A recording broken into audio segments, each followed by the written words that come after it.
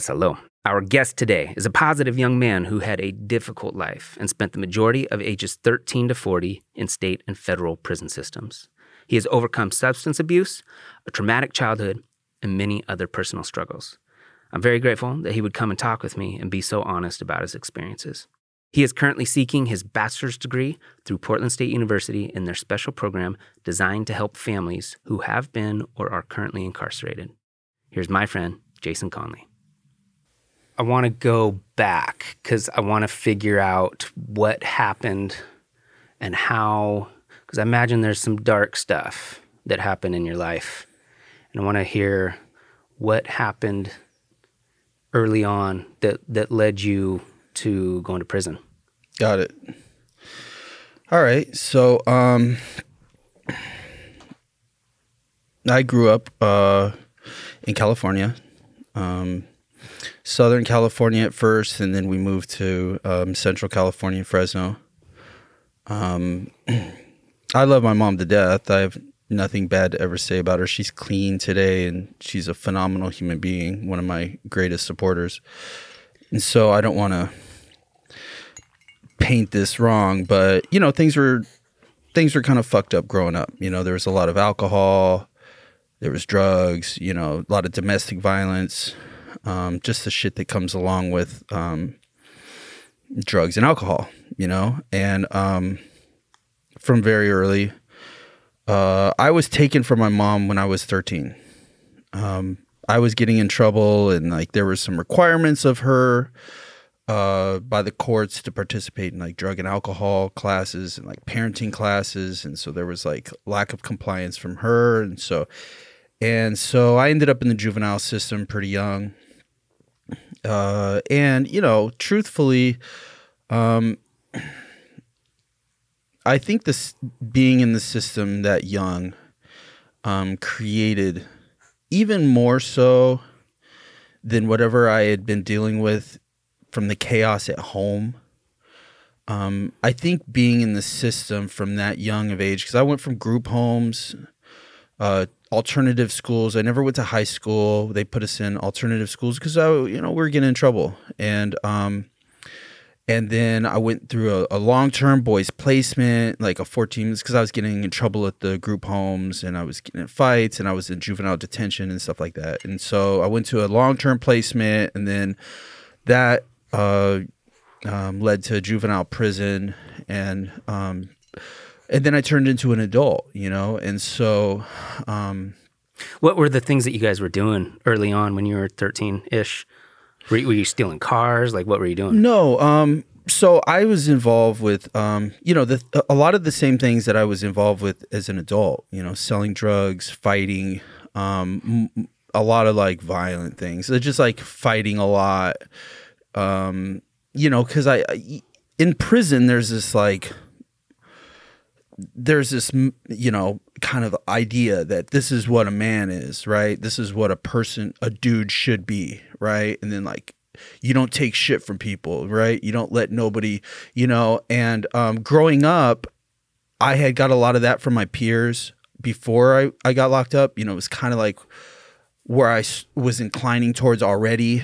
And I think mostly because I was like, I had been running away because of the shit at home. And then like, I was already kind of like rejecting like my family life because it was dysfunctional. And so I was running around with guys older than me. I was running around with a lot other kids my age in the same position.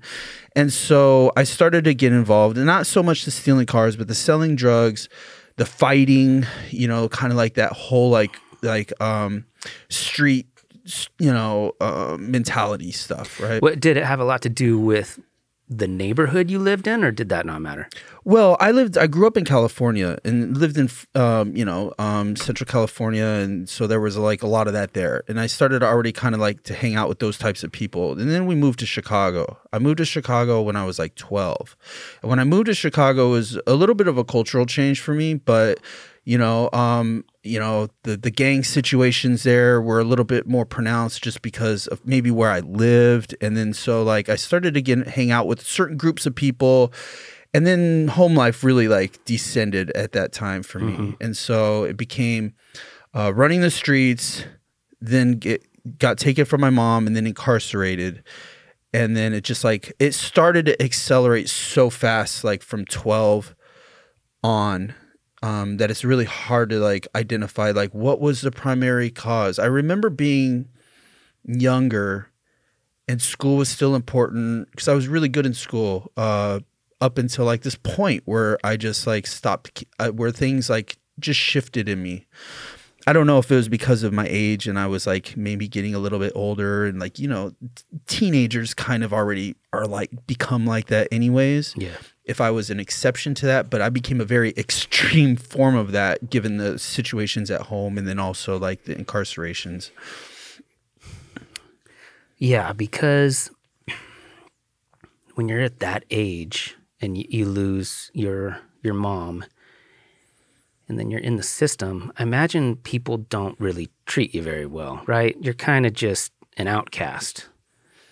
Did anybody try to support you at that point, or were they all just like, fuck this guy?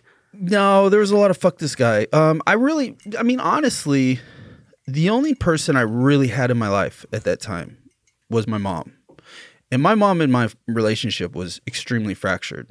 You know, my mom was a single parent. You know, I had some stepdads in the house, but my mom did not know what to do with me. Yeah. I had, things just accelerated so fast with me. And I look back on it and I was just I was a broken child, but the way, like, it had all these antisocial, like, characteristics, you know? And, like, I honestly don't know if there's anything anybody at that point could have done. Maybe, I don't know. But I just remember being young and just being like, you know, out of my feel like just like the social part of my life, like having the people around me accept me, the guys that I thought were like important, and like it was mostly the guys in like the institutions I was at, and like the guys that were like on the streets that I ran with, like that was all that was important to me. And so I was like just in this like mode where like it was like whatever I needed to do, as tough as I needed to be, as reckless as I needed to be, like that was what I was gonna be. And that's what I became over time. It went from like kind of like me becoming this thing to me being this thing. And, you know, 13 turned to 14, 14 turned to 15, 15 turned to 16, you know, and then like I was turning into an adult before I knew it, you know. And you were incarcerated that whole time? Yeah, I was let out after I finished. I was in a long-term boys placement for 14 months. And because I had I had been removed from my home by the state, my mom had to like participate in some like, she had to basically come up and visit me a couple times. And I hadn't seen my mom at all. She had been dealing with her own shit. And she was a young woman. To her defense, she had me young. And so she was a young woman trying to raise a young man. And it's hard to be a human being. And so, yeah. You know, like, so I don't say this with, you know, resentment towards my mother. Like, I'm still hostile. I mean, like, I get it. Right. But at that time, there wasn't much support. My mom was pretty much like, you know, I think she had just like kind of quit, like, you know, and so there wasn't a lot of visitation, but I did get out. And I got out and I did what I do. I got in a bunch of trouble. I stole her car. I got in a fight, and then that ultimately sent me to juvenile prison. And then I went to juvenile prison. Okay, so what is it like being in Chicago, 13 to 17, in a juvenile? What did they call it before you went to prison? Yeah, so it was just the boys' home. Well, okay, so depending on what state you live in or what county you're in, they call it different things. In Chicago, the juvenile detention is called the Oddie Home. And then in different places, it's like JDH or, you know, the youth home, you know, it's some variation of that. But then like when you get to juvenile, if you get sentenced as a youngster to prison, like in Oregon, I believe it's like McLaren. You go to McLaren here. In California, OIA, right? There it's Juvenile Department of Corrections. You're going to St. Charles, and then you're going to be, just like in the adult system, you go to an intake facility, and then you're delegated out to some other facility based on your custody. And so that was my experience. So I went to St. Charles. I was in St. Charles for a couple months waiting to be designated. And then I went to Valley View, and then I went to Harrisburg. And so I was like in a couple of different juvenile prisons, and they're designed and structured just like the adult system. There's structurally no difference between the juvenile system types of prison yards and the adult system. They look identical. If you took the youngsters out and put adults in them, you wouldn't be able to tell the difference. That seems weird. Shouldn't they treat the kids differently than the adults? Oh yeah. So I've been on record. I'm a heavy critic of the juvenile system just because I think it's the most. Well, first off, we have all these brilliant minds in America, in the world, and all these smart thinkers, and we create all these just brilliant ideas, and we can't find one creative mind to come up with a better system of trying to teach kids how to become a human being than locking them in a cell. Yeah. To me, it's not very far removed from like putting them in a dungeon with chains, right? Like it's like you can't expect this to have a favorable outcome for a kid. You just lock them in a cell. You basically isolate them. You create all of these like new issues from that, right? You take away the meaningful things from them. You punish them, literally punish them for acting out. Probably they don't even understand why. And it just seems to me to be archaic, and but it's something that nobody talks about, right? It's like very few people know people in the juvenile system, so it's like doesn't really affect the community in the, you know what I'm saying, as much as some other issues do. Yeah, for some reason, and this sounds shitty to say, but it just sounds like those kids get thrown away. You do something that heinous when you're that young, and they just give up. They're like, this guy's worthless. Let's not even try to do anything for this person. And I'm sure there are some people within the system who are genuinely trying to turn things around, but you have so many things working against you at that point. If you're in basically a prison when you're a teenager, things are not looking good. No, because you're developing all these qualities that are going to make you fit for adult prison. Right? You're already developing like this whole like, first off, there's just something that happens to somebody, and I've experienced this myself. When you take them out of the community and you strip them of everything and you force them to live in a particular type of environment around a bunch of people with a lot of the same issues as you, you're creating this like, this cycle of like people repeat, like everybody's the same way. Everybody talks the same way. Like there's no real therapy there. There's no rehabilitation. It's just more of the same. And as a kid, you'd like to think that we would be more focused on like, okay, most of the kids that come through there have either some type of like situation going on at home. There's a broken home. There's drug use at home, maybe incarceration at home. Like something's wrong. Something's hurting the child. So instead of punishing the child for being hurt and for not knowing how to process that properly, why don't we find like more therapeutic methods of trying to treat these children? I mean, they're children, right? Yeah. Well, and when you're in there, you're hanging out with a bunch of kids who are basically in your same situation. Yeah. And then do you have to prove to those other kids that you're tough?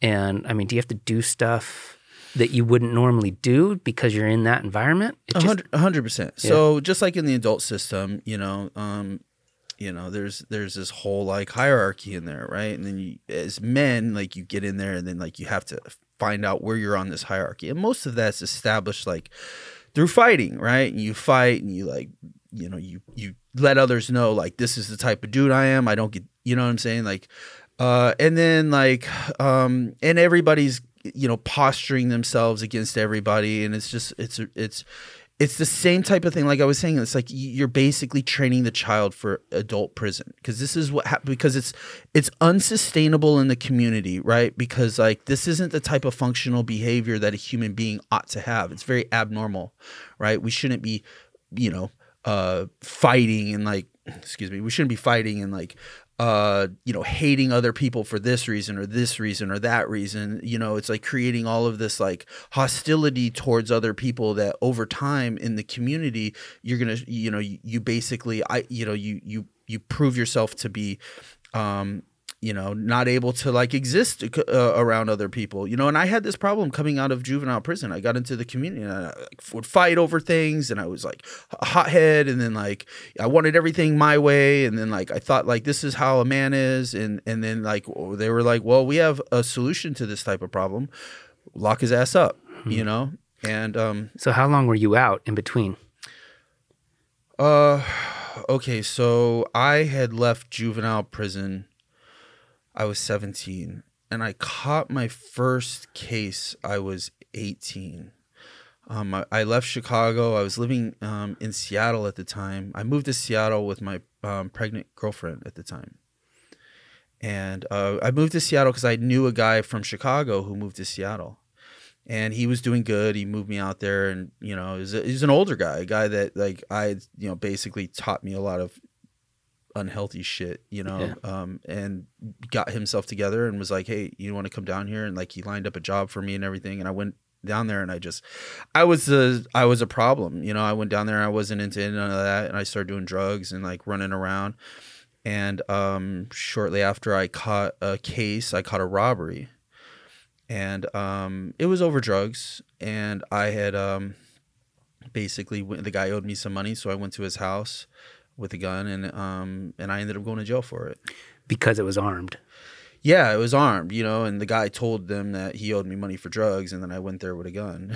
He told the police that. Yeah, I mean, that ups the ante, right? If there's a weapon involved, doesn't that automatically do something? Yeah, so in the state of Washington, you have a 60-month gun enhancement, and then on top of the robbery charge. And almost all states are like this. They have these types of like enhancement for weapons and stuff like that, and I was 18.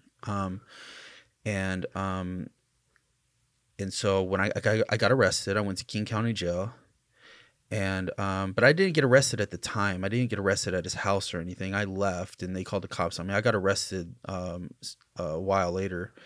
Did you think it was just going to blow over? I knew he called the cops because they went and raided. No. It was, it wasn't smart. I was a kid, you know. This is what you do when you're a man. This is like what I had been taught in life and what I had believed, growing up amongst those types of people and in the system, that this is how you handle this, right? Well, what were you doing at that point? Did you have a job or anything? No, I was selling drugs. You're just selling drugs? Yeah, I was selling drugs. Selling drugs. And then did your girlfriend have the baby? Oh, she so she went back to Chicago. It was too much for her, Yeah. I was drinking a lot. Drinking was a big problem for me. And I started to do meth. And it was too much for her. She was like, she had went with me under the idea that I was going to be like trying to get myself together, right? Like, and so I had this friend who was doing great, and he was like, taking me in, and he was going to like shepherd me and like teach me how to do well. And I think like I understood that I probably should do those things, but it really wasn't like, I wasn't there yet, Yeah. And I got there, started drinking and doing drugs, new drugs, and then like it was just like more of the same. She left. She went back to Chicago. What I should have asked this earlier. What year was this? This is 1998. I was 18 years old. 98. Okay. Tells So you then, how old I am. you're just a couple years older than me. I'm 38. 42. Yeah. Okay, so you're in there from 13 to 17. You get out for a year. You move to King County, Seattle, Yeah. with your pregnant girlfriend. She bails. Did she leave before you did the robbery? Yes. Yeah. Okay, so she left. Some dude owes you money. You go to get the money with the gun, and then it doesn't get reported for a week or whatever, and then they come to arrest you. Oh, it got reported that night. Sorry. You're good. So it got reported that night. They came to get you. When they picked you up, did you understand how big of a deal that was going to be? Oh, I knew I was in deep shit. Yeah. Yeah.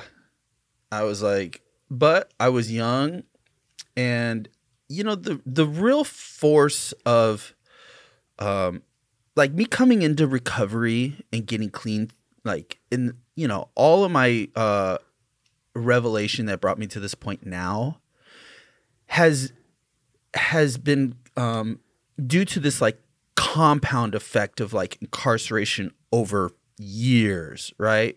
Decades. And at the time, I didn't have all that. And I honestly, if I'm truthful with you, I remember thinking to myself, I'm in deep shit, but I'm going to go to prison and this is going to be pretty cool, right? And I remember thinking that because like, I thought like that had some value, some like credibility. It gave me credibility. I remember being like, I'm here for a robbery with a gun. I was just, that's the type of kid I was. And that's how shallow my perspectives were. I mean, you spent all of your your adolescence in that system. So I get that. You wanted to be respected, even though it was like in this weird way. Yeah. I mean, that was a type of respect to the other people. Like if you went in for bank fraud or something, they would have been like, who's this pussy? Yeah, stealing a cat or something. Yeah, yeah. So you get in there, and what happened in the court system? Did they try to get you, did you plead out? I did. So they offered me, it was my first felony ever, first time in jail as an adult. Which at that point, like juvenile system stuff doesn't roll over. So I'm a first time offender. I ended up pleading to, I think it was like 11 months, which was not going to be a prison sentence, and they dropped the gun enhancement. And so can you explain why they do that as opposed to you trying to say you're not guilty? What does it do? Just lower the sentence? Well, okay. So the idea is this.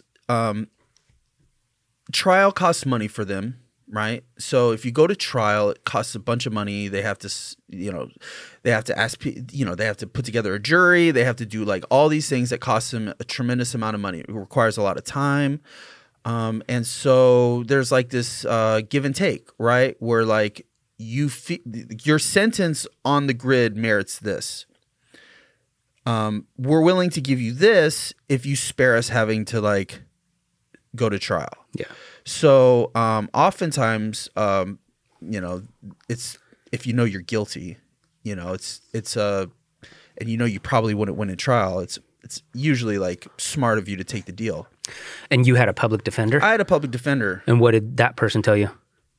She was cool, man. Yeah. She was like, we could take this to trial, and there's a chance people don't show up for court. I mean, because everybody involved was drug users, transient people who might not even be found if they really try to like round up people to testify, people who might have like, if they were asked questions might not answer the same way. So there was like she was pretty transparent with me. She said, look, we could do this, we could go to trial, there's good odds, but I did it, right? Mm-hmm. And so if people did show up, then did you tell her that?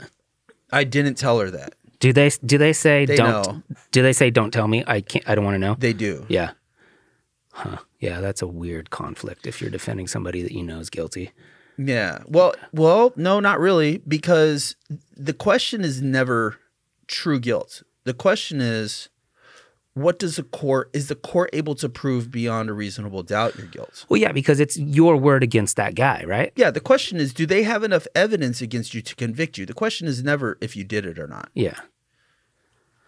Okay, so you decided, though, that was probably not the best way to go, and you said, I'll just take 11 months. 11 months sounded pretty good after looking at the grid, Yeah, because what would it have been if it would have been like, my range was like 20-something to 30-something months for the robbery, and then a 60-month consecutive gun enhancement. Okay. So you take 11 months. I took 11 months, which was all, I had to do it in the county. So it wasn't even a prison sentence. So I did like 10 months in King County Jail. Okay. And so that was basically the same as juvie, just with full-grown adults. Just with men, yeah. And what is that situation like? Was that a maximum security place? Well, I was in the Kent Regional Justice Center for the duration of my court proceedings. And then after I was sentenced for like 3 months, I was in RJC. And then the remainder of the time, I went to the downtown King County Jail in Seattle, which was a different type of facility than RJC was. RJC was brand new. They had just built it. And and the downtown jail was disgusting. It's old. It's filthy. And yeah. just a different element of people coming in too. And so yeah, what were the majority of the sentences like for people that you were booked with? Most of the people that once I was sentenced, I was okay. So when I was in RJC, most of the people in my pod were fighting cases, serious cases, because I was put on a unit with people fighting serious cases. When I was sentenced and I went to the downtown jail, most of the people coming in were like violators. It was different because if I have came in with a case, when you come in with a big case and you're fighting a big case, your custody is a little higher than once you've been sentenced. Once you've been sentenced, you're like eligible to work if you want, or like, those sort of things. And so your custody just like, you're getting out fairly soon, even though 11 months isn't soon, but and so they usually lower your custody, put you with other people that are doing less time. Okay. And what is a regular day like when you're booked and you're just doing the stretch? Well, at that particular place, it was like we were in dorms, and so we'd wake up and we'd eat and work out, play cards, shoot the shit, and then. Is it difficult can you smoke cigarettes? No. No? You can get anything you want, right? You could get anything you want in jail. But if you wanted cigarettes, how would you smoke a cigarette and not have anybody know? Well, cigarettes, okay, so tobacco's a little different. Like there's definitely tobacco in prisons. Not as common in the county jails because the people that are sneaking stuff into the county the people that are sneaking stuff into the county jail are a little bit more strategic. Like you're going to bring things that are worth more, right? And even though everybody would buy tobacco, it's not worth as much as drugs, right? And so if you're going to go that length to bring stuff in, usually it's going to be drugs. Or if you're just like getting arrested and you're like, I'm taking this with me, right? It's usually going to be the drugs on you. So what was the main drug that people would sneak in? Every jail is different. So if we're talking about King County Jail at that time, I remember meth. Yeah. It was a lot of meth. And you had to keister it to get it in? Yeah. Most of the time it was people coming in who were getting arrested and they were like, I'm taking this with me. Yep. Okay. And so how do you pay for stuff? Just you have money on your books and you just either, usually you could just like buy them stuff off store, or you could like have somebody else put money on their books, something like that. Yeah. And so how much did you do meth when you were in there? Yes. Yeah. And so how much would you buy at a time? So depending on like who it is, right? Like if it's somebody that comes in and them, or like not even know them, but like you're cool with them. Let's say a guy comes in, and I hate saying this, but like let's say a white guy comes in, mm-hmm. right? He's gonna probably get, you'll probably get a better deal from him than if another race comes in, and then not because of any other reason than like he's gonna like go this way. Just like with the guy, it would work the same way with the guy with another race. Like the guy with another race, his friends would probably get a better deal than if he was like selling to like another guy from another race. It's just how it is, you know? No, I get that. But very little for a lot of money. To answer your question. Yeah. Way, way, way overpriced compared to like sure. out here. And so when you were in there for 11 months, were you using all the time? No, not all the time. I remember that time there wasn't as much going on in there at that time. Did you shoot it or smoke it? Well, at that time, we would snort it. Yeah. Yeah, because can you get a syringe? There, I don't remember seeing one, and a lot of other places. See, every place is different. Yeah. You know, it's like, You can't keister a syringe. well, no, but like I was just in Inverness, and guys would the diabetic guys, they would put their syringe in the little container thing or not, and they would keep it, right? And the nurse would be like not paying attention, and so now there's a syringe, and it's a used one, but to the needy, Well, how would you get around being fucked up and not having people find out? Oh, because everybody's fucked up, and who's really paying attention? I mean, who really gives a shit? In the in the dorm, the cop may be on the unit. Does he really care? I mean, he's sitting there watching his phone, or you could stay away from them. There's not a tremendous amount of oversight. I mean, unless it's like 3 a.m. and you're, dancing on your bed. I mean, there's really no way of that a dude's going to really be paying that much of attention to you. Or unless you're fighting or like argumentative or like in psychosis or something like that, you know what I mean? Then obviously they'd be like, this dude's fucked up. Get him out of here. Yeah. But if you're just like doing your thing, I mean. Yeah, it seems like that would be an impossible scenario to stop it from happening. The more you try to keep someone from doing something, if they really want to do it, they'll find a way. Yeah. That's kind of what being a human is. You really want something, you'll find a way to make it happen. Yeah, and there's a lot of guys, especially today with like this whole like Suboxone thing, right? Suboxone all of a sudden is this new like harm reduction.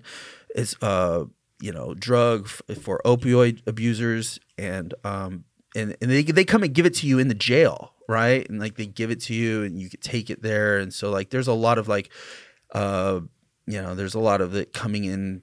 A lot of people selling theirs, and it's a form of heroin. It's a synthetic opioid, and so basically what it is it's supposed to be a lot like methadone, like I believe, and I don't want to misrepresent this, but I believe it like blocks the opioid receptors, and so if you take it, you don't get high, and it's an alternative. Basically, what they're doing is they're getting people loaded. The strategy with I think methadone and Suboxone was that if we get people loaded, then they don't have to chase getting high, right? They don't have to chase heroin or fentanyl. They're not going to break into our cars. They're not going to steal out of our garage. Needles won't be everywhere. We'll concede the issue. We'll get them loaded. And then at least they're not shooting drugs, right? And sharing needles and breaking into places to get high. Methadone was for everybody that I knew that was on methadone, it was like a step down program. So like you're supposed to like wean yourself off of opioids with methadone, and then they decrease the values of the amount of methadone that you're taking over a period of time. And then the end result was supposed to be you're clean, right? You're no longer taking substances. And I feel like in part like Suboxone, I don't know, like everybody that I know who's on Suboxone, it's not a step down program. It's just like they're just on Suboxone. But there are people who are using Suboxone to get off of opioids, right? And so to those, I have no judgment on this issue. I've just Suboxone has been abused greatly, particularly within the prison systems, mailed in or just sold from the guys that are getting it. It's become a big part of like the drugs people use in jail. Yeah, the problem with drug use is that people don't realize you reach a point where you don't have control anymore. It's not, I would say that the majority of people on drugs are not doing it because they want to. You reach a point where it's just you have to do it, and you're treated like a criminal instead of somebody who has an issue and needs some help. And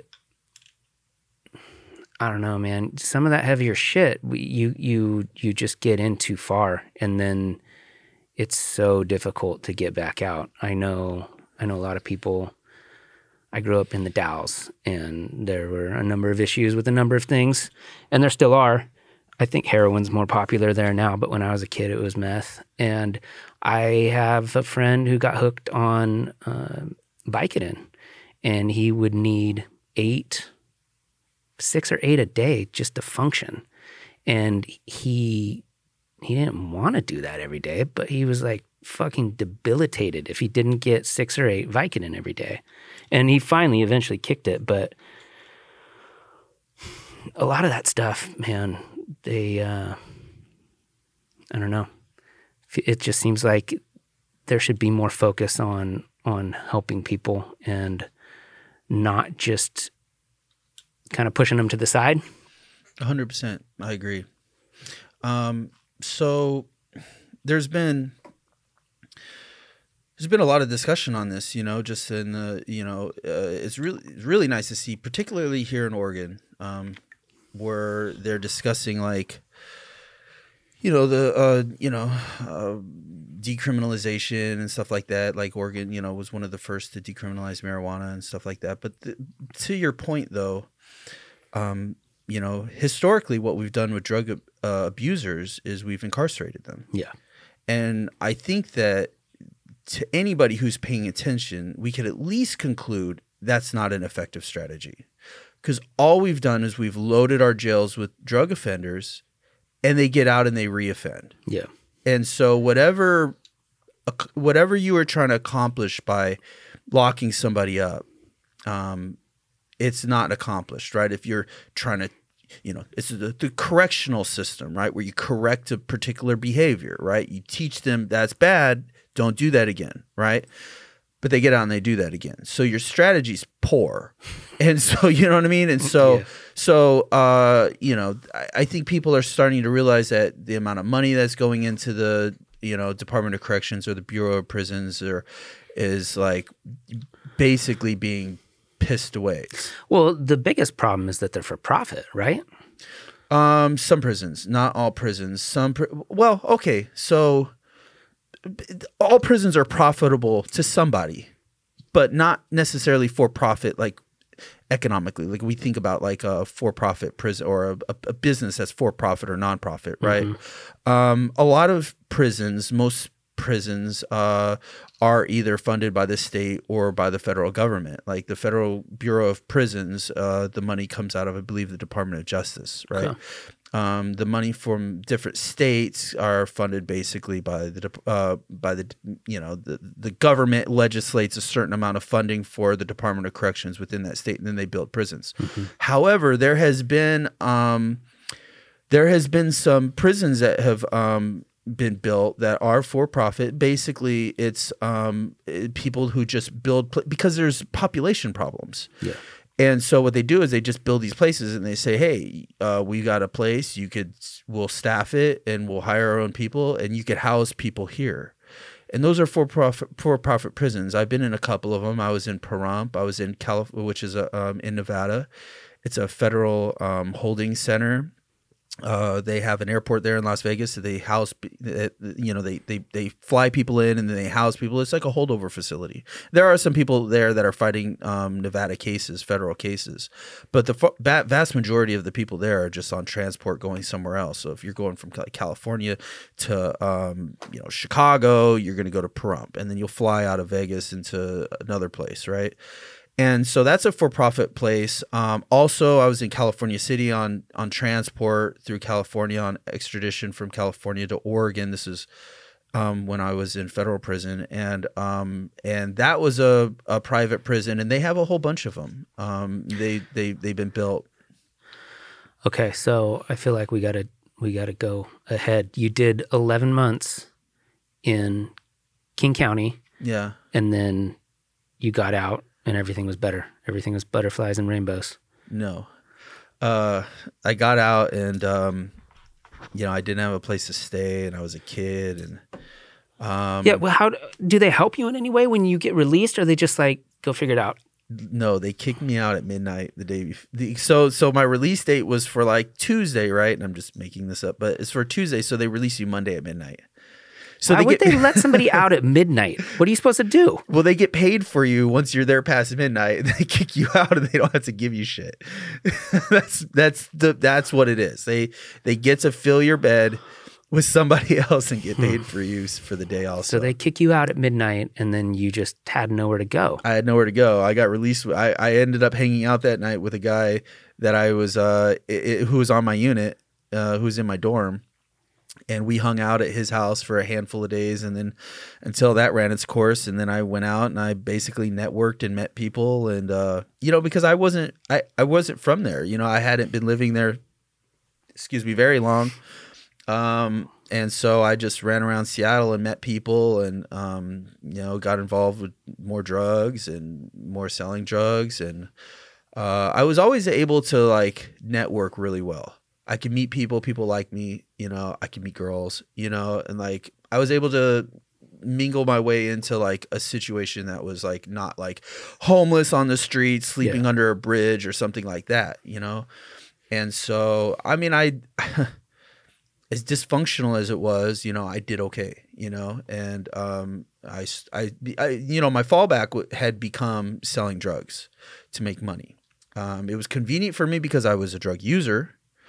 And I started shooting drugs at that time in downtown Seattle. I started shooting drugs. I started shooting meth. I started shooting heroin. And drug use went from like alcohol and like snorting lines to like shooting drugs. Yeah. And yeah, so that lasted for a while. I left there. I was in and out on violations, probation violations, because I wouldn't report. And then I'd get arrested. I'd do 60 days. And, I was using heroin. So, I would go through the detox. And then I'd get out. And then I'd do the same. And then I'd get arrested. And then I'd be in jail for 90 days. And then I'd detox. And it was horrible. And yeah, heroin detox is pretty bad, right? It's just like bad. all the movies show. It's bad. Yeah. To varying degrees, depending on like how much you're using. Like there's not just like a detox and then that's it. It's like, if you're using more, your detox is worse and longer. If you're using less, and it's less severe, but it's still bad, And so, and then there, everybody's sensitivity to the detox process is probably different. So people experience it different, but in some it's bad. Well, and they say the reason that most people OD is because they detox and then they go back and try to do the dose they used to do and your body can't handle it, right?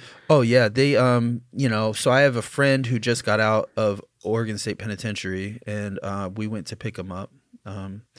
And they gave him Narcan, right? And, yeah. And the reason for that is that the percentage of chances that you would overdose and die coming out of jail is like astronomically higher than anybody else because you haven't been using the way that you were before, and so people go back to do what they did before. I was just at Volunteers of America drug treatment, and they have on their wall like this whole thing where there are people who have passed away, and most of those people are people who left treatment and then went and got high. Yeah, and it's just your sensitivity to that particular drug isn't the same as it was when you're using it. And so, yeah, it has definitely had an impact on like, the jails now release you with Narcan and they're like trying to, but yeah, your point's valid. So they give it to you because they know you're probably going to go out, get some drugs and maybe OD. And the Narcan's the only thing that'll save you. Yeah. Yeah. It's effective. Like people are, it saves lives, legitimately saves lives. Well, I mean, you could just cruise around with a bunch of Narcan and be ready to go. You know what I mean? Well, you know what? There's a lot of people involved in this type of thing. You could get this anywhere now. I remember, I had a handful of them at my house. People would just bring them to me. They're giving them out everywhere. There's a strong push from, community organizations to get these in the hands of drug users. It doesn't work on fentanyl though, does it? So it does. But I've like heard that you have to use like more than like one. You have to use like 2 or 3 of them on. Fentanyl is a whole nother animal just because of the amount of the opioid that's in the fentanyl. Yeah. So how do you administer the Narcan? So they have like nasal ones that you could use and squeeze in there, and then there's another one that you give them a shot. The one that you have, I remember the case that I had was like it was a shot. You'd give them a shot. But I've seen the nasal ones in people's cars and people's purses and stuff like that. Okay. I'm just wondering like how accurate the Pulp Fiction scene is, you know, and he stabs her in the heart. Yeah. I think that was adrenaline though. I don't think that was Narcan. That was a cocaine overdose. Or was it? No, it was a heroin overdose. She thought it was cocaine. She thought it was cocaine. Yeah, yeah. She was a heroin overdose. Yeah. Yeah, I've never seen that or heard of that, but I don't want to say it's not true because I love that movie. Yeah, Tarantino just made it up. It was a cool movie. It was a kick-ass scene, by the way, too. Yeah, I love that movie. All right, so then you're kind of cruising around and just kind of doing the same stuff, and then you made it back down to California. Is that? No, I ended up with this girl, and I ended up in Albany, in Oregon. Okay. And I caught a series of cases. I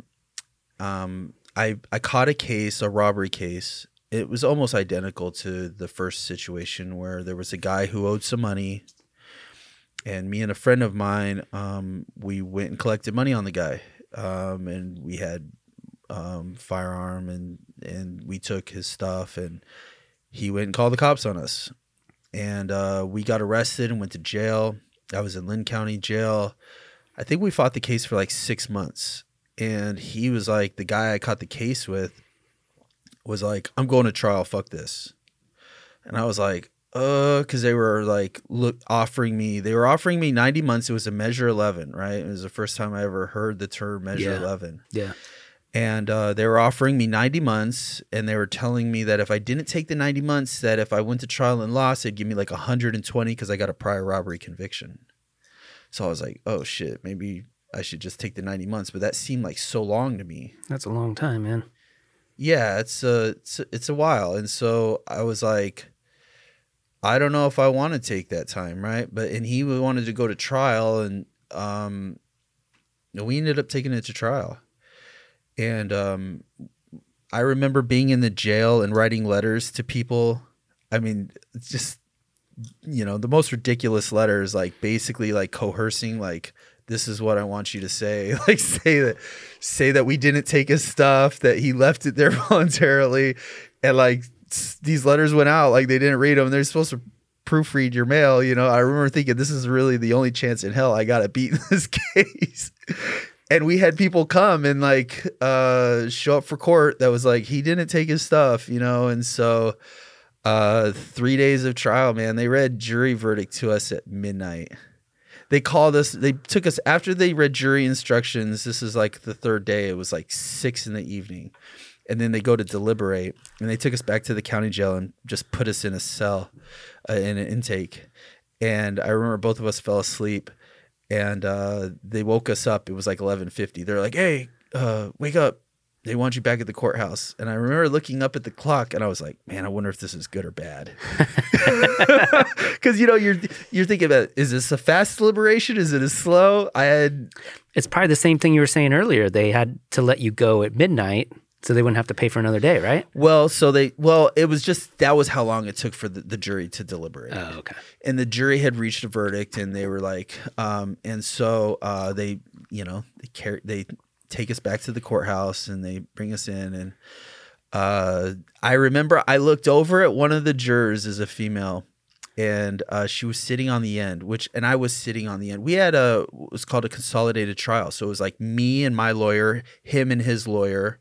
So, you know, we had like 2 opening statements, 2 closing arguments. We could cross-examine each witness twice because every one of our lawyers, it really strategically put us at an advantage. And I remember when I came in, I was sitting on the very end, and the lady looked over at me and she winked, and I was like, "Is that good?" She's like, "Meet me out front later." You're like, "Whoa!" For a positive, for a not guilty, I would have. But they read, so they, you know, the bailiff comes up there. It's just like on TV. They're like, has the jury reached a verdict? And they're like, and the lead juror's like, yes, we have. And then they hand them these papers, which are like, on each one of them reads a charge. And I was charged with like robbery in the first degree, robbery in the second degree, menacing, and like all these like lower charges too. And they found us. They were like, the state of Oregon, in the state of Oregon versus Jason Conley to charge robbery in the first degree, we find the defendant not guilty. And I was like, wow, I just beat this case. And then they found me not guilty on all of them except for one. It was like menacing. It was like a misdemeanor. And then I got credit for time served and they let me out. Huh. Yeah, it's unbelievable. I was guilty as shit. So you think that girl really thought you didn't do it? I think that, well, again, like we were talking about the difference between guilt and being guilty beyond a reasonable doubt, right? It's never a question for the person in the courtroom if he did it or not. The question is, does the court have enough to convict you of that charge? Mm-hmm. It is the burden of proof lies on the government and their accusation of you. Yeah. And so if they're going to say you did this shit, right? You did this or you did that. They can't just like come in with like some like, we got some rumors that said he did. They have to come in and they have to prove that there is absolute unequivocal evidence against you. Mm-hmm. And if they cannot do that, they have to let you go. Yeah. And so it's not a matter of if you did it or not. They're not going to like ever really know. The question is never that. The question is always like, can they prove their accusation of you? Well, and to try to get in your mind a little bit, the 2 times that you did this, you didn't hurt anybody.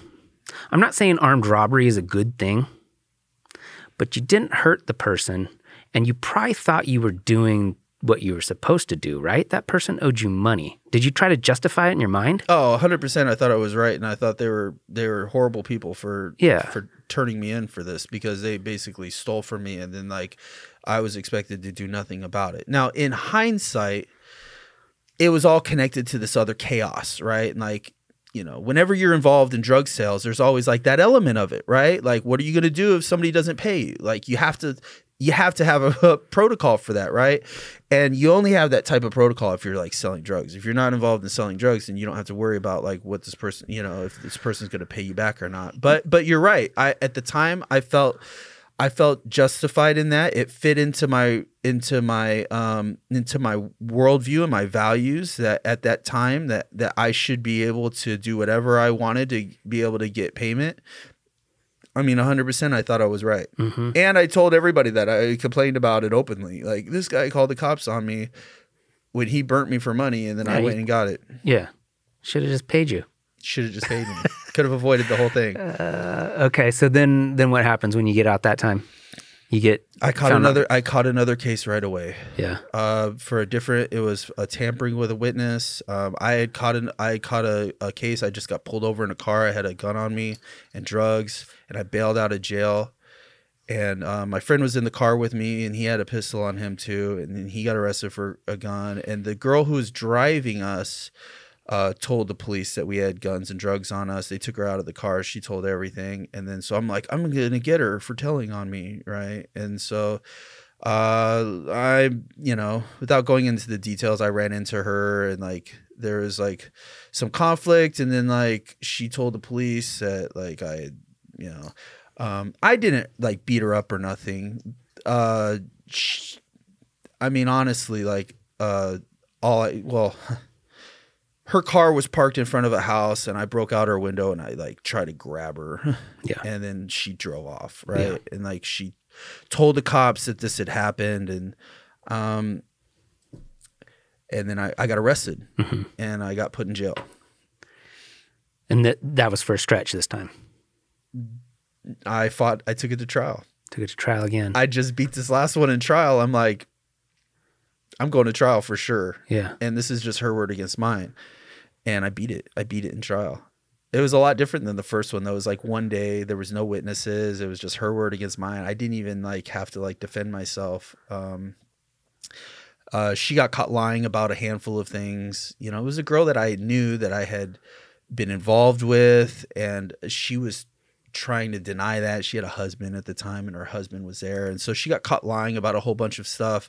And even though like the accusations, most of the accusations that she was saying were valid, it was like once you lie while you're under oath, yeah, It doesn't matter if like 90% of what you're saying is true. If you lie about 10%, it's gonna like taint everything else that you said. sure.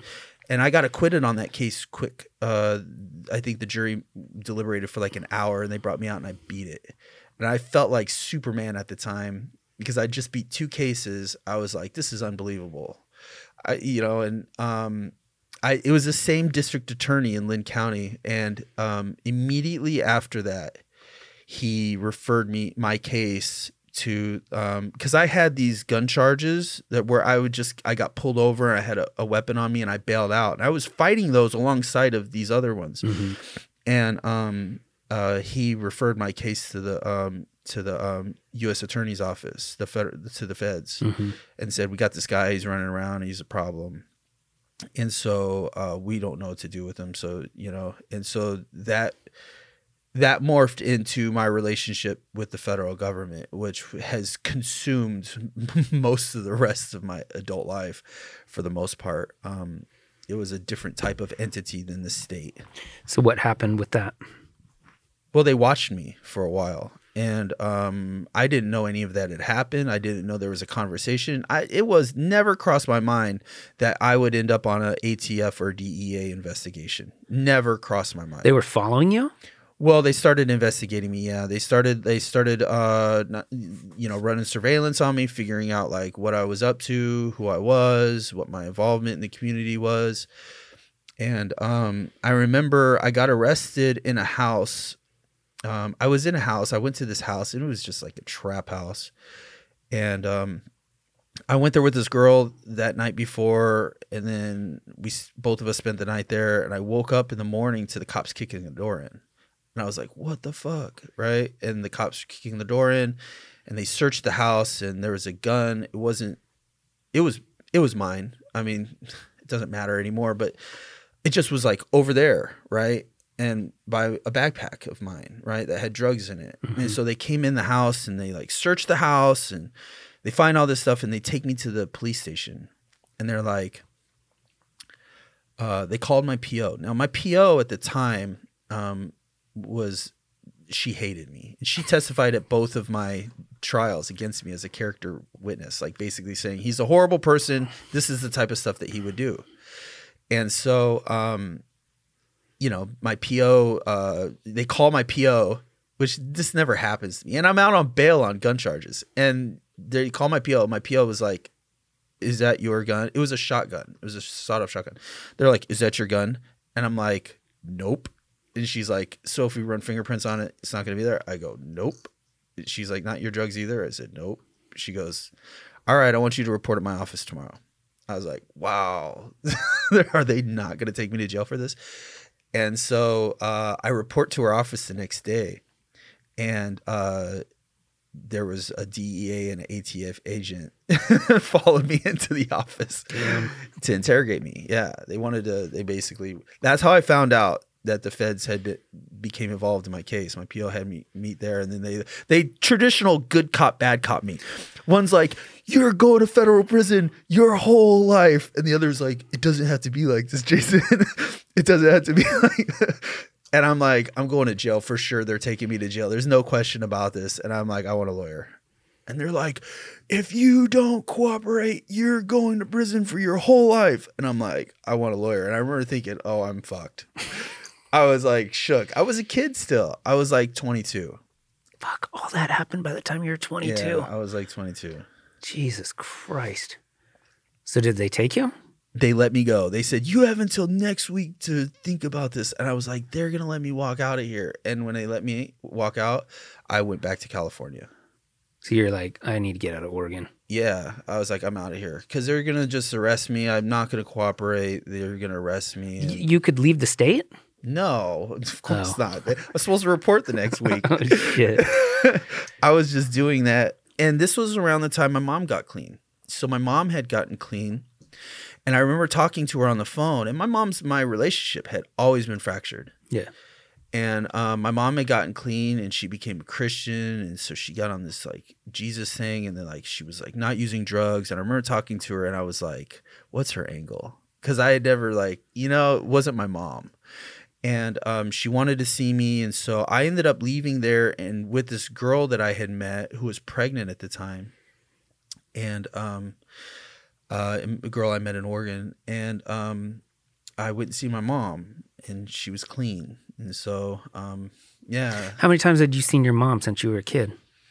Since when I first got arrested, like back in the Like days, 13, yeah. yeah, like not many. I remember she came up to the placement, the boys. Long-term boys placement. She came up a couple times, and I remember she came and visited me in juvenile prison one time, and it was like the worst timing ever. I had gotten into a fight like a day or two before that, and I was in the hole, and I had a huge black eye, and my mom shows up, and she was like, "This is what you're up to in here." She was like, and it's just like judgmental, and the conversation went really bad, and then I think she walked out of there, and like it was not good. So I mean, like honestly, like not that many times. Yeah. Less than 10. Yeah. Well, what happened when you got down in California then? So you go and see your mom. She's all cleaned up. Yeah. And kind of rubbing you the wrong way because you hadn't seen her like that before? Not at all, man. Yeah. Things were cool. Like I was like, my mom and my stepdad got clean together, and they used together, and they were like, if we want, we love each other. If we want this to work, we got to quit doing drugs, and they did. That's pretty cool. It's dope. They're still together. That's cool. Yeah. Nice. So what happened next? I got arrested in Ventura. I went to Ventura and ran around. I had a bunch of money with me, but then that goes fast. How'd you get money from selling drugs? Yeah, yeah. And I went down there, and then money started to dry up, and then I started getting involved in selling drugs there, and I got arrested selling drugs, and they were like, "You've got federal warrants." I was like, "I know." This whole time, did you ever like get some crazy thought where you're like, I'm gonna become a lawyer and wear khakis every day? Like, did you ever think about going a different route? Yeah. Did you ever envision yourself stopping and just like doing something completely different? I have had that thought my whole life. The problem is that the type of like overhaul of values and like personality that would be required to me was like unobtainable. Yeah. It was like trying to like put the circle in the square hole, where it was like, I should be a square, right? But I'm a fucking circle, and like I just can't like get myself to be there. But you had to have known at any point there was no end game. It was either you were going to die or you were going to go to prison. I think like when I was young, like that was part of like my whole like I'm willing to follow this to the end thing, right? And like I kind of like it becomes like you're like, for guys that like do a lot of time and guys that run the streets like that, like that's kind of like how we look at it. Like I'm probably going back to prison. I'm probably going to do this like, and it's like it becomes kind of like I don't know, we kind of look at it like honorable almost, like and it sounds stupid for me to say this to you. Like I sit here and hear myself say it. I'm like, what the fuck am I? No, I get it. I know what you're saying. But because what you're a type of person that like is just kind of cut a little differently than everybody. Yeah. And so you take on like that whole like identity, and then it becomes like who you are, right? And well, you're probably very attracted to risk too, I would imagine, because all that shit is extremely risky. And there's a personality, fucking cliff jump or base jumpers and people that jump out of airplanes. Yeah. Like there's a certain amount of risk involved with that, and that's probably like a core part of your personality. Yeah, it fit me pretty well. I think I have like a lot of qualities naturally.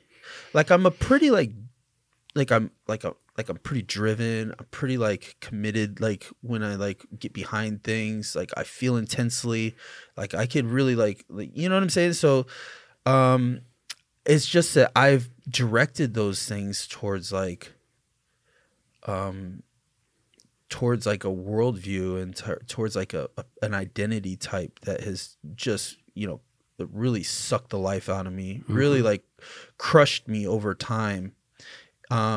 But I find that I still try to lean into those same qualities today. Like I haven't like abandoned that type of like level of commitment. I learned how to be committed to some shit, because you got to be committed. You got to be committed to follow a long sentence like this and get out and still be willing to do it again. I mean, you got to be in it. You know what I mean? Yeah. Yeah. All right. So in Ventura, I get arrested. you get arrested, Selling drugs. and you got got a warrants in Oregon. And so is that when they're like, this dude's done? Oh yeah, I was extradited. Back to Oregon to I'm on a federal charge, federal gun charges, and federal drug charges. Which is more serious Oh yeah. when you say federal? Well, severity based off of the type of time that you're going to get. Because then you're being charged by the federal government instead of the state government? Oh yeah, the indictment reads the United States of America versus Jason Conley. Like the whole fucking country's against me. It's pretty hardcore, Not dude. the state of Oregon or the state of California or the state of Washington. It's like the whole country. Yeah, they've rallied against you. So did you try to fight that one? Hell no. No, you don't. Okay. So first off, there's a difference. I mean, there's the federal government is a completely different entity than local governments. They investigate differently. Their resources are different. The type of like procedures that they have are different. And so by the time you get indicted by the federal government, oh, believe you me, they wrapped your case up. They have enough against you. It's not like the state where they charge you and then they try to gather the evidence against you. They've already done all that. So by the time I got arrested, they had already ran their investigations on me. They had already knew everything that they needed to know. They already had their informants. They already had all of that. Then they dropped the indictment on you. And at that point, you're just like, you're there to be arrested. And if you could like cross your fingers and hope that it doesn't get too bad. And so at that point, did you know you were fucked? Oh, I knew I was fucked big time. As soon as I got in there and I was on extradition through California. I went to LA County Jail and then LA MDC. And I was extradited through San Bernardino and then flown out of there. And I was around federal dudes.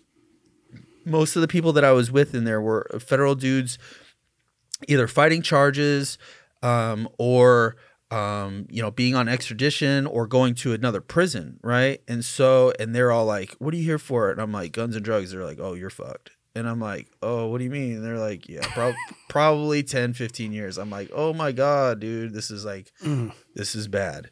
Right. And so this is when you were in Vegas at the one that starts with a P? No, yeah, Prump. No, they hadn't built Prump yet. But this was like 2003. And so at the time what they did was they if you were on extradition any part of the state, they sent you to Oklahoma. And then Oklahoma, there's a federal transit center. It's a pretty weird place. Like it's a big federal hub. And like the plane pulls right up to it and the arm just comes out. They just let the inmates out. Yeah, it's like at an airport, like the arm comes out, links to the plane, and they offload you right there. They're not taking any risks. No. Huh. Yeah. And so, it was the first time I've ever been to Oklahoma. We're in Oklahoma now. So that's not where you ended up, though. No, this was just to get me to Oregon, They sent you to Oklahoma, and then you had to come back to Oregon. From California. So what was the place you ended up in Oregon? So I ended up in Lane County Jail because I was indicted out of the Southern District because the way that the feds divide Oregon is like they just basically have a line that like goes across the state and like there's the Southern District of Oregon and the Northern District of Oregon. Okay. So if you commit a crime, let's say in like Albany or Eugene, it's considered the Southern District of Oregon. So you're going to be the jurisdiction out of that district is out of Eugene. So you'll be housed in Eugene, all that, right? And so it's out of the federal courthouse in Eugene. Anything north of there, like Salem, Portland, it's all in the Northern District of Oregon out of Portland. And so the federal courthouses kind of divide the state like that. But when you say Lane County Jail, that doesn't sound like prison. No, so it wasn't prison. I was fighting the case. So, okay. So what the feds do is because there's like they have the Sheridan Federal Detention Center, right, which is a county jail for federal inmates. But what mostly they do is they rent beds from local counties, and they say, hey, like Inverness, right? Like there's a bunch of federal dudes over there. Mm-hmm. They're fighting federal cases, and so the feds just basically pay for their bed space.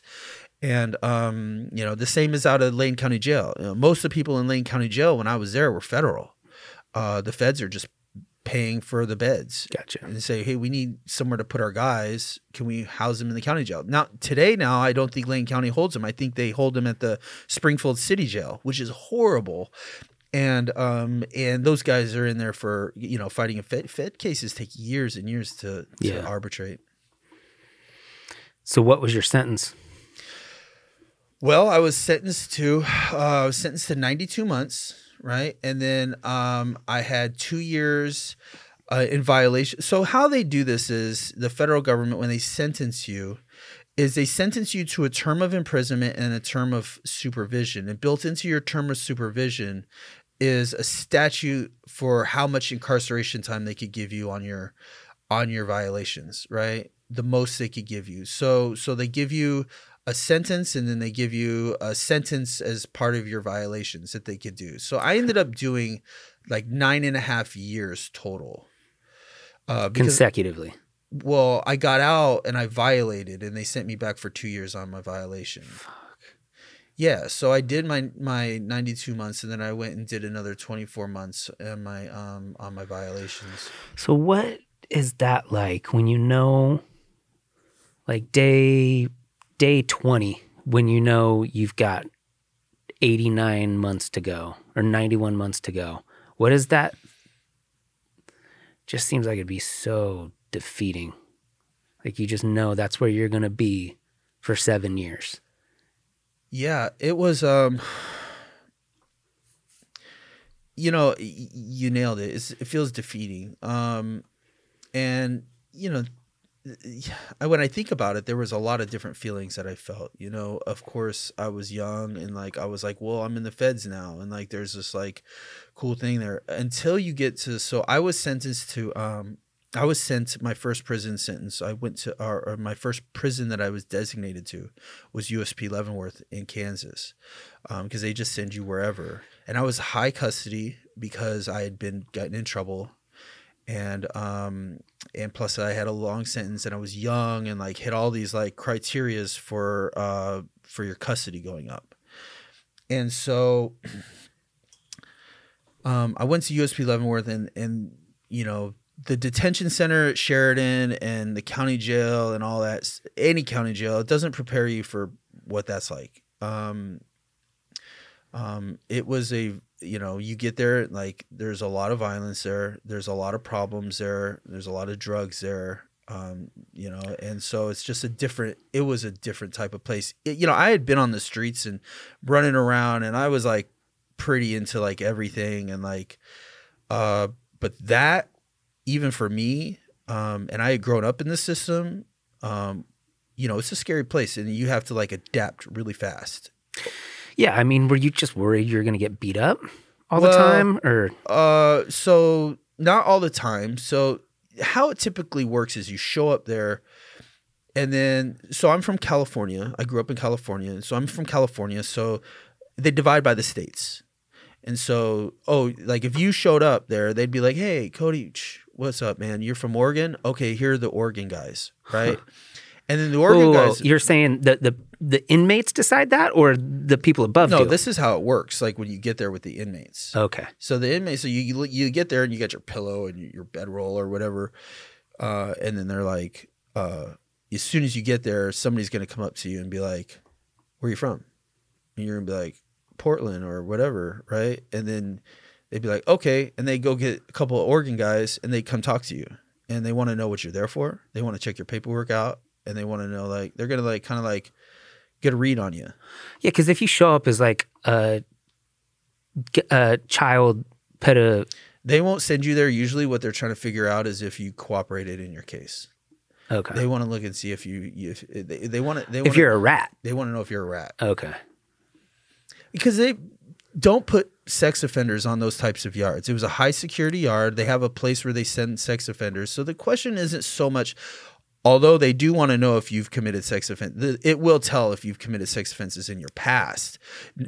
But they have a pre-sentencing report that they give to everybody prior to your sentencing. And it's like pretty thorough. It talks about everything that you've done, been in trouble with, every arrest you've had, including the one that you're on currently. And it would also list if you cooperated. Okay, so that's the main concern when you get there. They want to find out if you're a rat. They want to know if you're no good. And what if you're a rat? Oh, well, if you're a rat, probably you're not going to make it that far because you'll have told somebody. Because they tell you when you go in through processing, listen, if you've cooperated, I wouldn't go out on the yard. The corrections officers will tell you that. And they're usually like, I showed up to Leavenworth with probably about 10, 15 dudes, and a whole bunch of them didn't come out on the yard. They went to the hole. And so they, because they couldn't program on the yard. And so you go there and they're going to check you over. And then even once then let's say you didn't cooperate, let's just say you and then they want to know, like, are you a tough guy, right? Like, are you the type of dude who's going to be like useful if like there's problems here? And like, they want to know if you're like, you know what I mean? If you're going to, they just want to know what type of guy you are. And that's not discovered by reading your paperwork or like in a 5-minute assessment of you. That's going to be like over the next couple days, over the next week, they're going to get a feel of like what type of guy you are. And there's a lot of people who are decent people who just weren't tough guys. And then they just like chew them up and eat them out, Yeah, man. Well, and then you also get separated by race, yeah? You're separated by race, and then within your race, you're separated by your cars, which is like your state. So the California car, or the Oregon car, or the Washington car, that's just the lingo they use, right? That's how the terminology that they use in the federal system, yeah. But is it weird if you become friends with somebody from a different race? Like, is that frowned upon or something?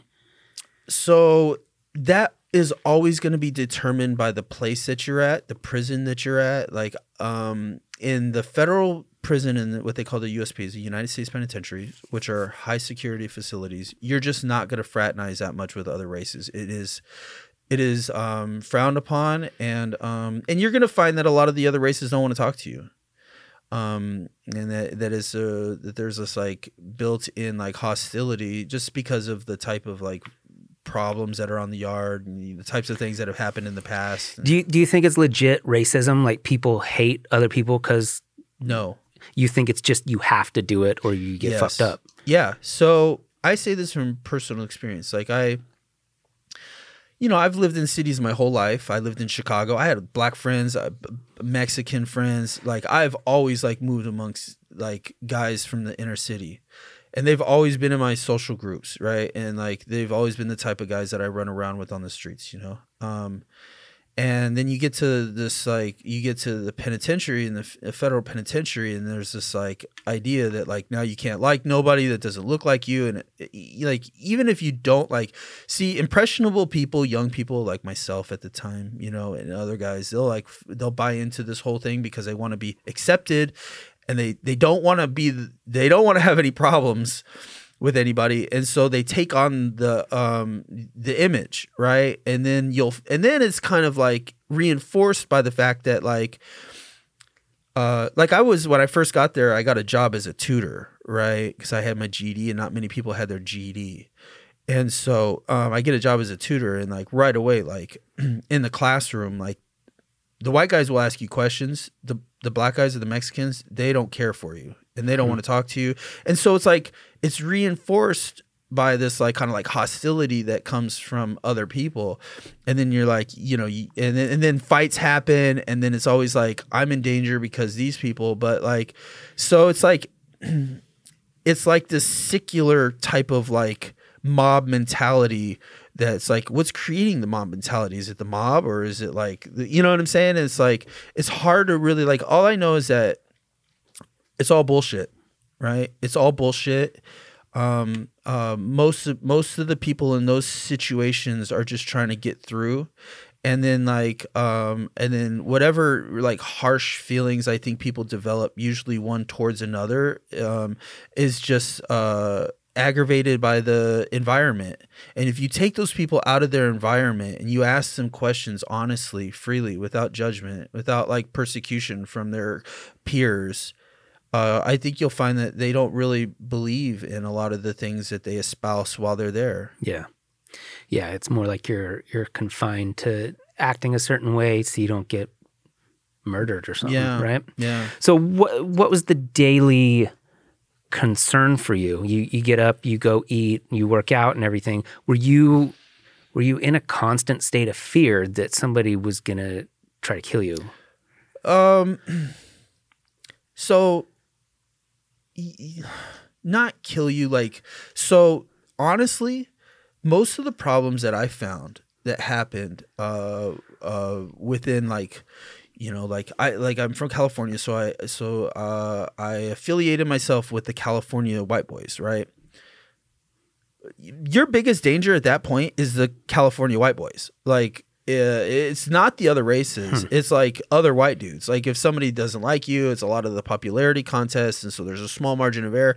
And I've seen guys show up on the yard that were cool, that really like that. And these guys weren't maybe tough guys, and so they bullied them. They wanted money from them, and so, like, you know, if they didn't like comply with like every wish that this guy said, that like if he wasn't buying drugs or getting them high or whatever, then this guy decides he doesn't like him. Now this guy's gone, right? And then they're fucking this dude up pretty bad, and like, and for nothing, right? And for nothing. And so, you know, there's always like this margin of error that's real like thin, and you know that, right? So you just have to learn how to live very circumspect. Like, you have to learn how to live in there.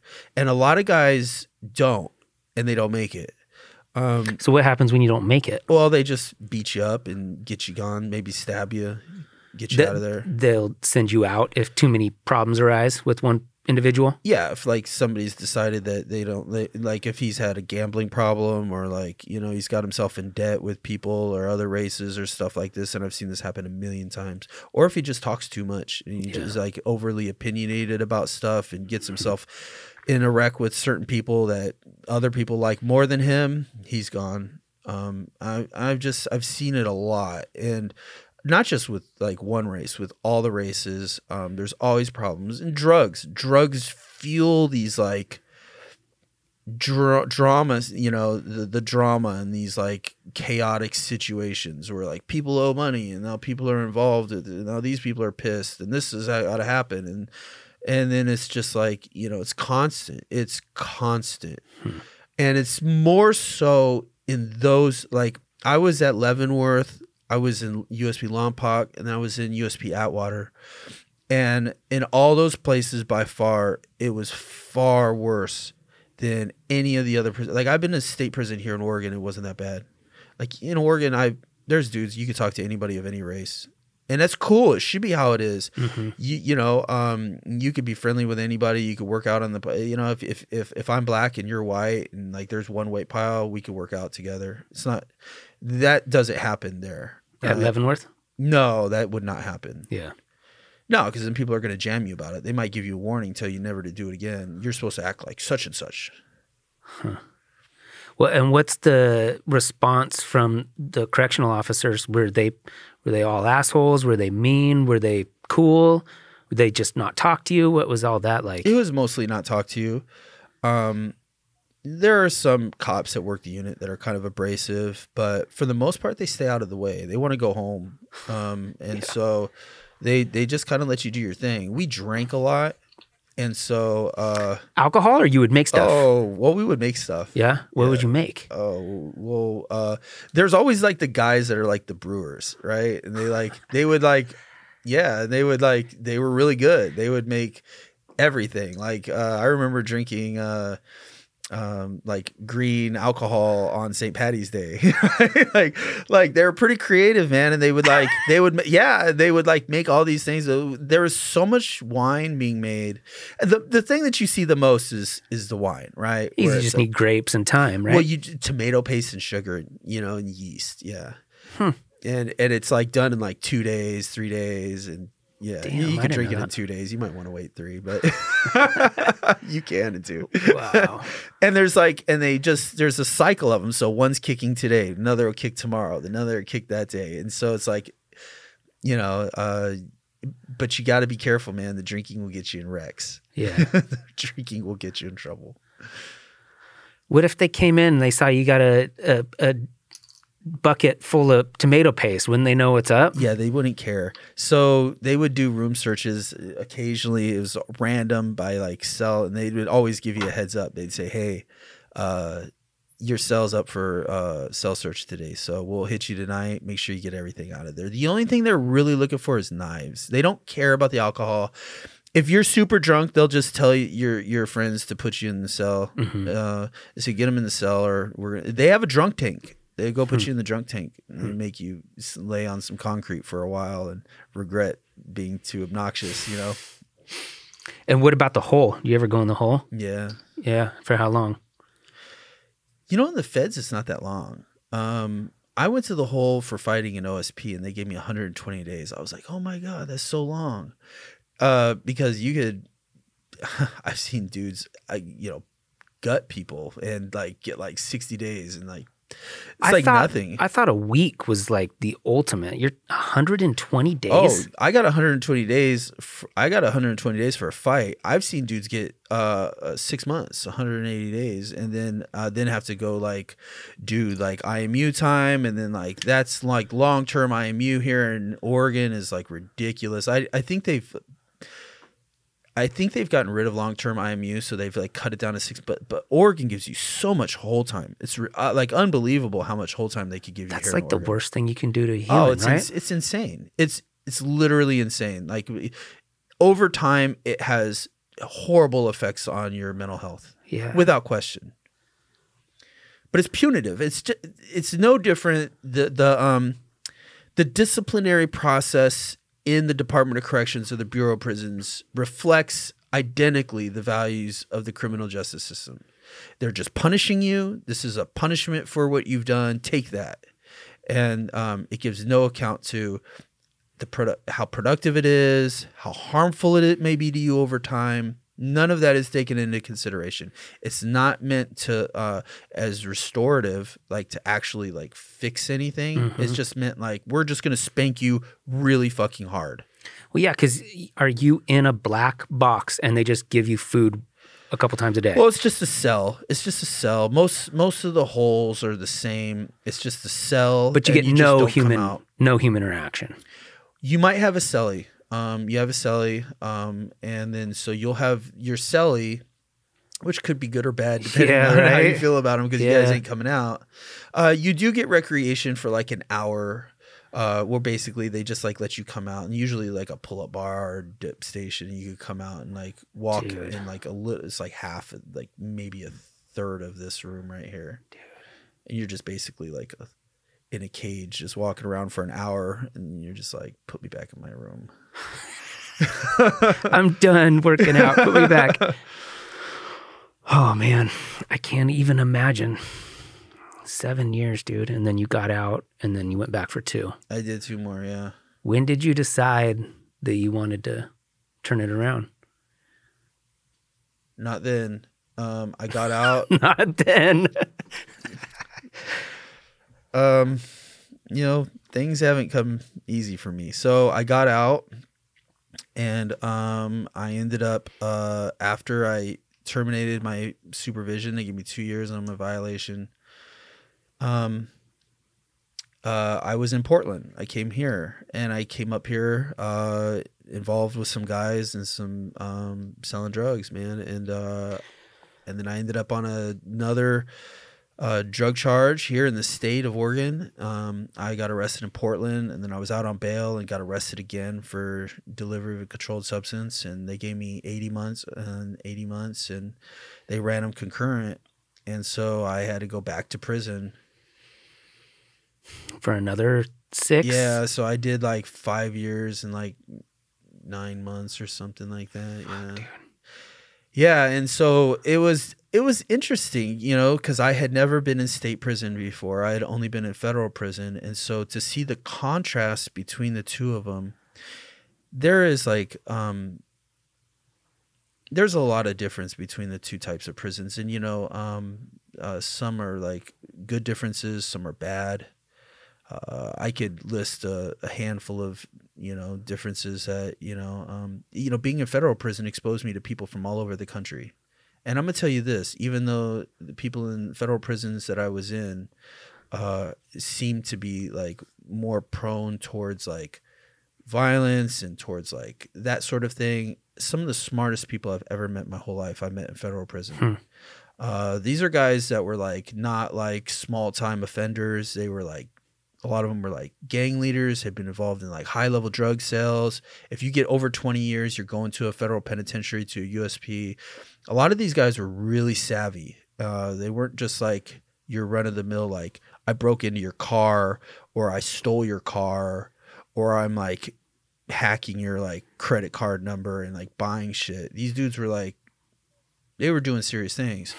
And so you meet some of these guys, and some of these guys are never getting out. And these guys have so much time. Well, and they still run things from inside, don't they? In some scenarios. Well, you know, yeah. So there's a lot of like, it's just like the hierarchy within the organizations are basically established by like who's like been around longer, or like you know, it's decided differently amongst different organizations. But yeah, these guys were big time, you know, and so they run shit for sure within their own jail, and oftentimes within multiple prisons. And so it's just a different element of people, you know. In the state prison, you get a lot of these guys that were like homeless on the streets, and like they just like kept like doing dumb shit. They broke some windows out, you know, and now they're going to prison, right? Yeah. And so you meet a lot of people like that, and you know, and having been in the federal system, going to the state system. And they're like, but the upside to that is like it's a lot chiller, you know. Like I never felt in danger for my life at OSP.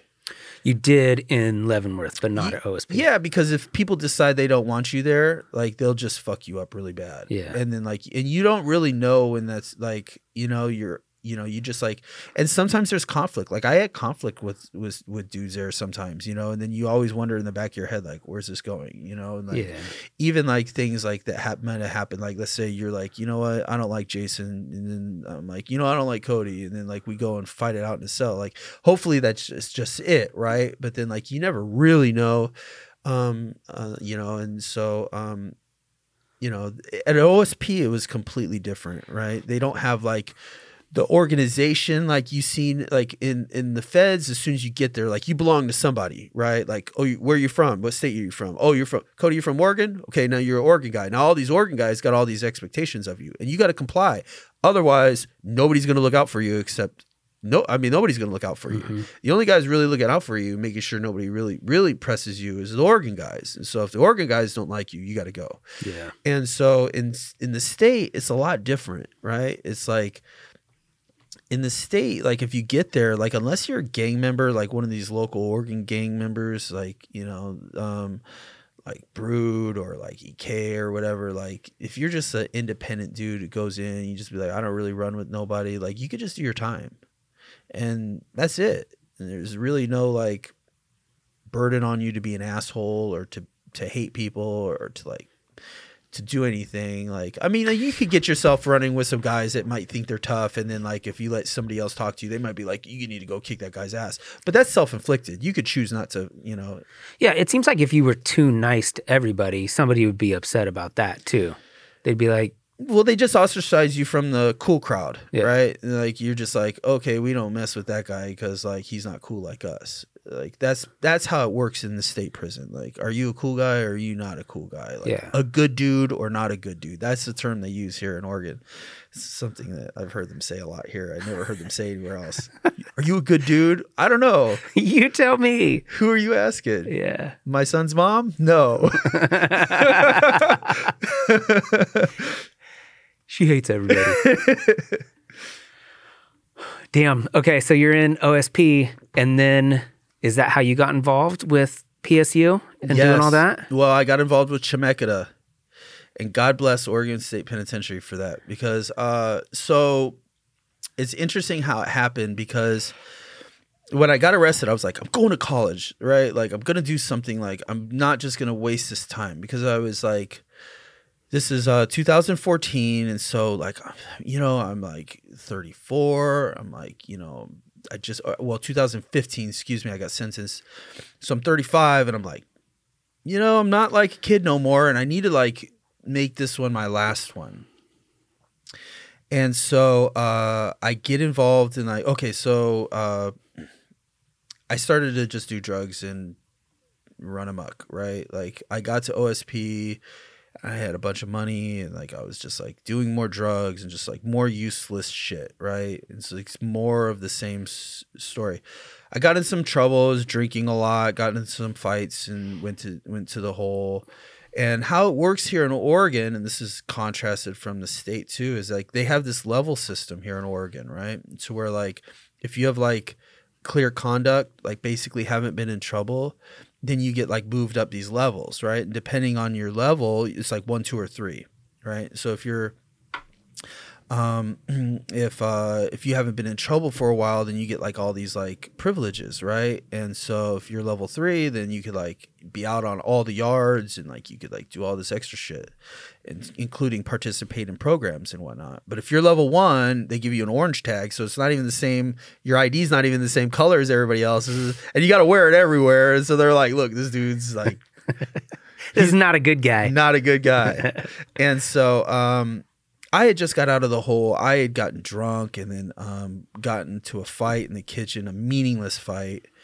And I went to the hole for it, and I got out, and I was like, by the time I got out of the hole, I was just doing the math on it. I'm like, dude, I can't even, I had like 2.5 years left. I can't get the clear conduct and then still be able to participate in any, like anything. Mm-hmm. I thought, well, I couldn't even get like I thought, well, okay, I can't even get into like the welders program or nothing because you got to be level 3, like everything you got to be like, you know, clear conduct for 18 months. I have 2.5 years left. By the time I get the 18 months, even if I like stay out of trouble, I won't have enough time to complete any program. Yeah. So I like basically fucked my time off. I'm like, I did this again, right? And so I remember they put a newsletter out, and it's called the Walled Street Journal. It's a play on words, right? The Walled Street. Yeah. It's pretty creative, I thought. And it's like a newsletter that goes out every week at OSP. They just come by and bring it to your cell and shit, right? And the Lifers Club prints it. So, you know, I'm reading it, and it was like Chemeketa is doing this like college inside program. And I heard that they had it, but they had only ran it for like a couple rounds, and it was a pilot program sponsored by the Second Chance Act, right? Where the Second Chance Act allowed for state inmates, or I don't know, maybe federal, I don't know. I know for sure state inmates to be able to receive FAFSA, which prior to that was not allowed. If you're in custody, incarcerated, you can't receive FAFSA. So this had allowed for guys to receive FAFSA. And so it was a pilot program. They brought in like a handful of qualified inmates to participate in this college program. And basically what they did was they ran it out of the education dorm. Or excuse me, the education where education was. Okay. And so it was upstairs, and so you would go up there up to education, and they had like all these classrooms and so they bring you in, and then you fill out this like, you know, you do the application for Chemeketa, and then you fill out your FAFSA, and then what happens is that they post these classes like every semester comes prior to the semester starting. They got like 5 classes available, and like it's for an AAOT, right, for a transfer degree, right, so Associates of Arts Oregon transfer degree. So the idea is that you're going to take this Oregon transfer degree, and then when you get out, you'll go resume your schooling at a university. And so they basically get you all your prerequisites out of the way. And so they had ran this through a couple times. I think like every 6 months or something, a new cohort started. I know that they hadn't ran that many. When they put it out, I was like, look at it. It was like, got to be level 3, 18 months clear conduct. And you got to have 2.5 years left. And I was like starting to dwindle under that. I'm like, I don't have any requirements met for this. None. So I go up there, but they're doing this bridge to college writing class. And it was like designed to where if you're level 1, an orange tag, you could take it. And what they wanted to do is they used it as like a screening process to try to like filter out people who maybe don't have the aptitude to be able to participate in a college class. It's a way of like weeding you out without like being mean. Mm-hmm. So if you bomb this class, they just like Probably not ready for this yet. There's a lot of level 3 guys, and a lot of guys have been out of trouble that like the idea of college, but aren't prepared for the rigor of it. Yeah. And so I killed this class, right? Because I was like, I'm going to take this class and I'm going to get in. So I killed the class, and the teacher was like, you should. So she's like, will you take your CASAs for me? I'm like, yeah. And so I haven't done a lot of schooling, but I've always read a ton in prison. I read and I think a lot. Yeah. And I'm interested in subjects that even like other people aren't, you know, and I read about everything. And so, and I retain information really well. So while I hadn't been in school a lot, I felt like I could probably do this. So I took my CASAs and I crushed them. And they're like, you need to go to school. And so the teacher was like, I'm a go to bat for you. And so I turned level 2. So I got rid of my little orange tag and I had a white tag, but it wasn't level 3, but it was level 2. So they were going to make their decisions. They were going to deliberate this. And there's like some people that make these decisions. They're going to select who they're going to pick. And they didn't pick me. And it was starting the summer. And I was like, so mad about it. I thought for sure I was going to be in because the teacher made me feel like I had an insider. Yeah. And then it didn't go like that. They didn't select me. And then a big fight happened in that summer, and a bunch of people from the program, from the College Inside program, went to the hole. Not a bunch, like 2. And so they called me up to education. They said, hey, we got a spot open. You want it? I said, yes. Nice. And they gave it to me. Dude, that is cool. It seems like they should give more opportunities. If there are people like you that want in, I mean, you just got lucky that some other guys got in a fight. Yeah, because, I mean, all that time,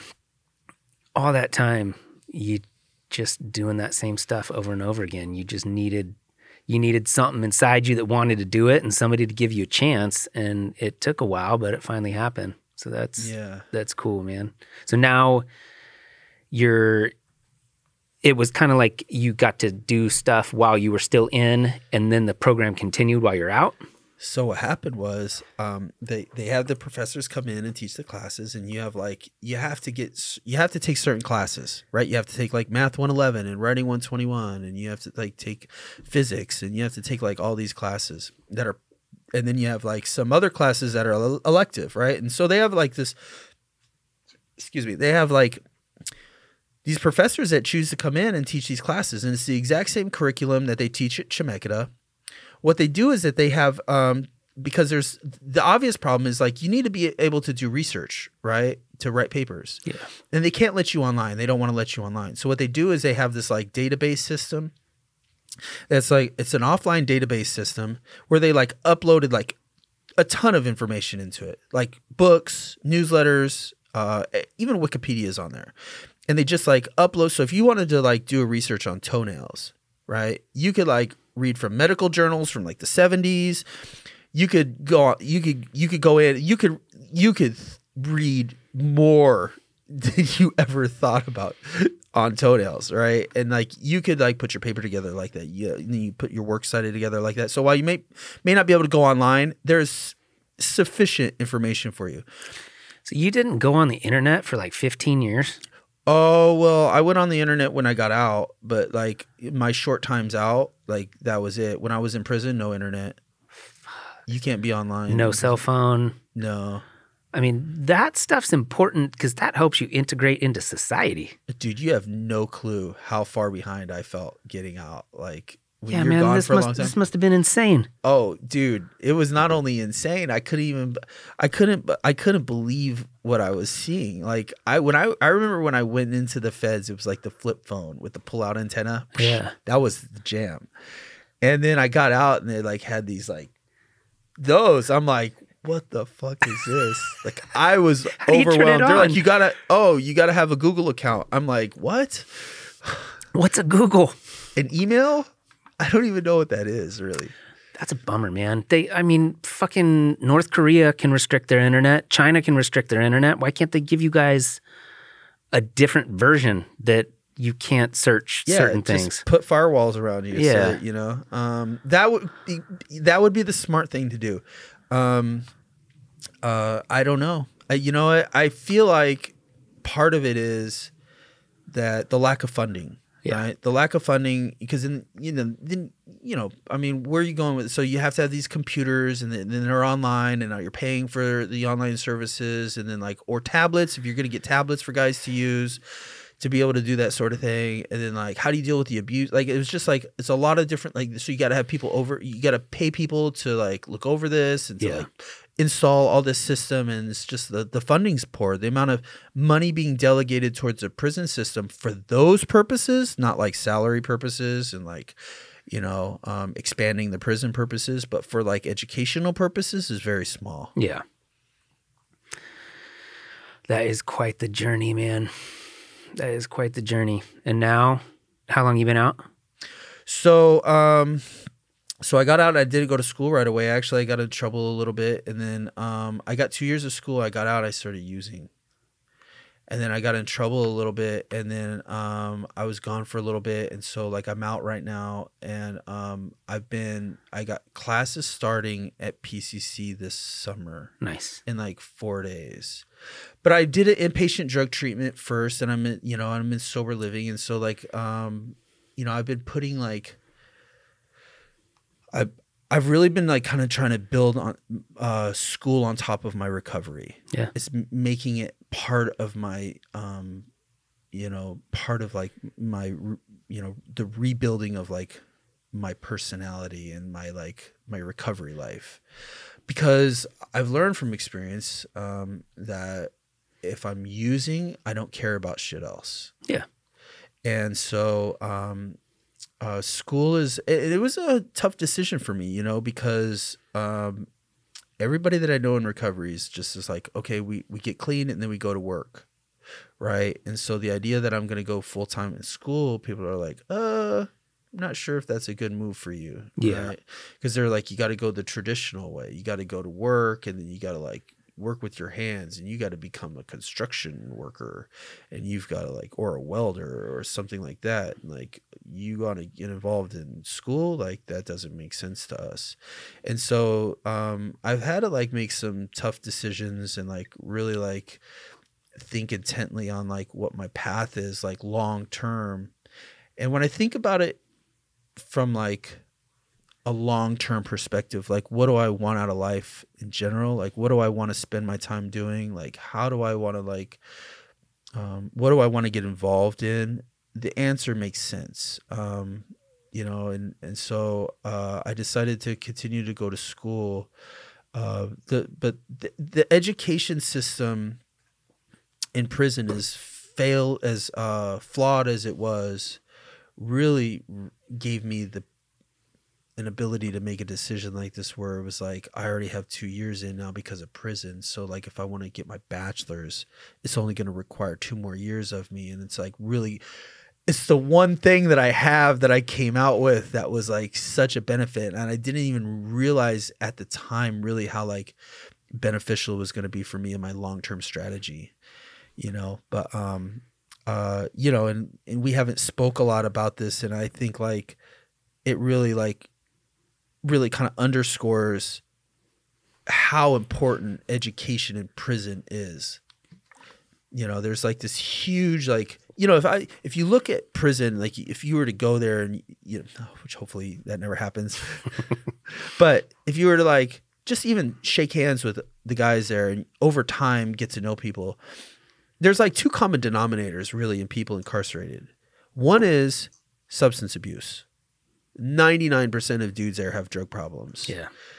The other is no education. There's hardly any college or high school graduates there, much less college graduates. There's people there, most people there, a lot of them are illiterate or can't read or can't do any type of basic math. You see, they mandate that you do GED classes, and it literally takes some of these guys years and years and years. And I don't say that disparagingly against them. I'm saying that to say that there's a huge problem with education, and it's not being even addressed by prison, where a lot of these guys are spending most of their time at all. Yeah. Well, I think the program that when Michelle was here, she talked about with Freed Minds, I think it's a cool thing, and hopefully it keeps doing good stuff, because what else are you going to do when you're in there? I mean, you might as well be learning in one way or another. And like in your case, getting 2 years out of the way, now you only got 2 more, you get a bachelor's. Dude, that's huge. I don't have a bachelor's. I mean, that's just one more step getting you closer to whatever the next thing is. So it's cool. Yeah. Yeah. I think on top of the, just the, from an inspirational standpoint, right? Like one of the things that school really did for me was that it really like pushed my perspectives out past like my little like drug circle towards like I really realized like how shallow my perspectives were.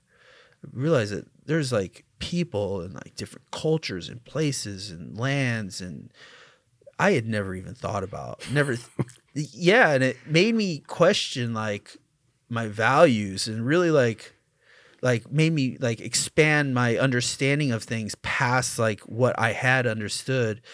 And it helps you to like reaffirm like not just the importance of learning, but like the importance of like questioning what you know. Yeah.